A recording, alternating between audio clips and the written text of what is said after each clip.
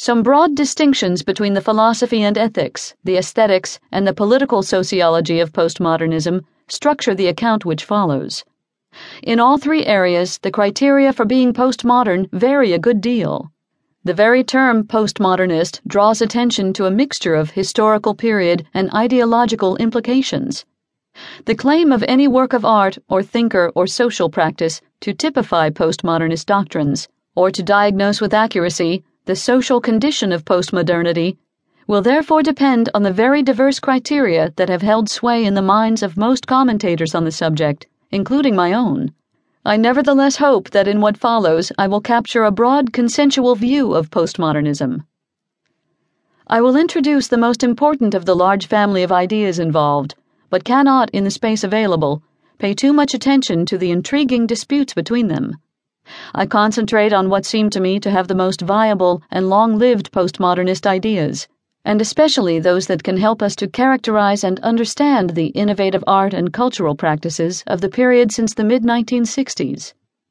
We should be prepared to see many postmodernist ideas as very interesting and influential, and as the key to some good experimental art, but at best confused, and at worst simply untrue.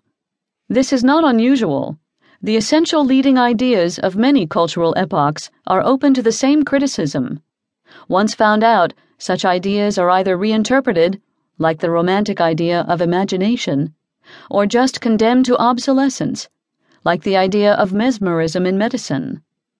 All extremist intellectual movements in history have this character, and postmodernism is one of them.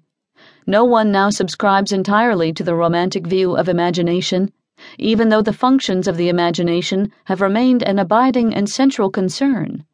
And 18th century mesmerism and 20th century hypnotism are very different from one another. The rise of radical ideas, as of radical political parties, in the 20th century has generally led to disillusion followed by modification, and this seems already to be the fate of postmodernism from the 1960s to the 1990s. After all, it has already lasted as long as the high modernism of the period before the war, of which it is, for those in favor of it, the politically progressive replacement, and for those against it, the last decadent gasp.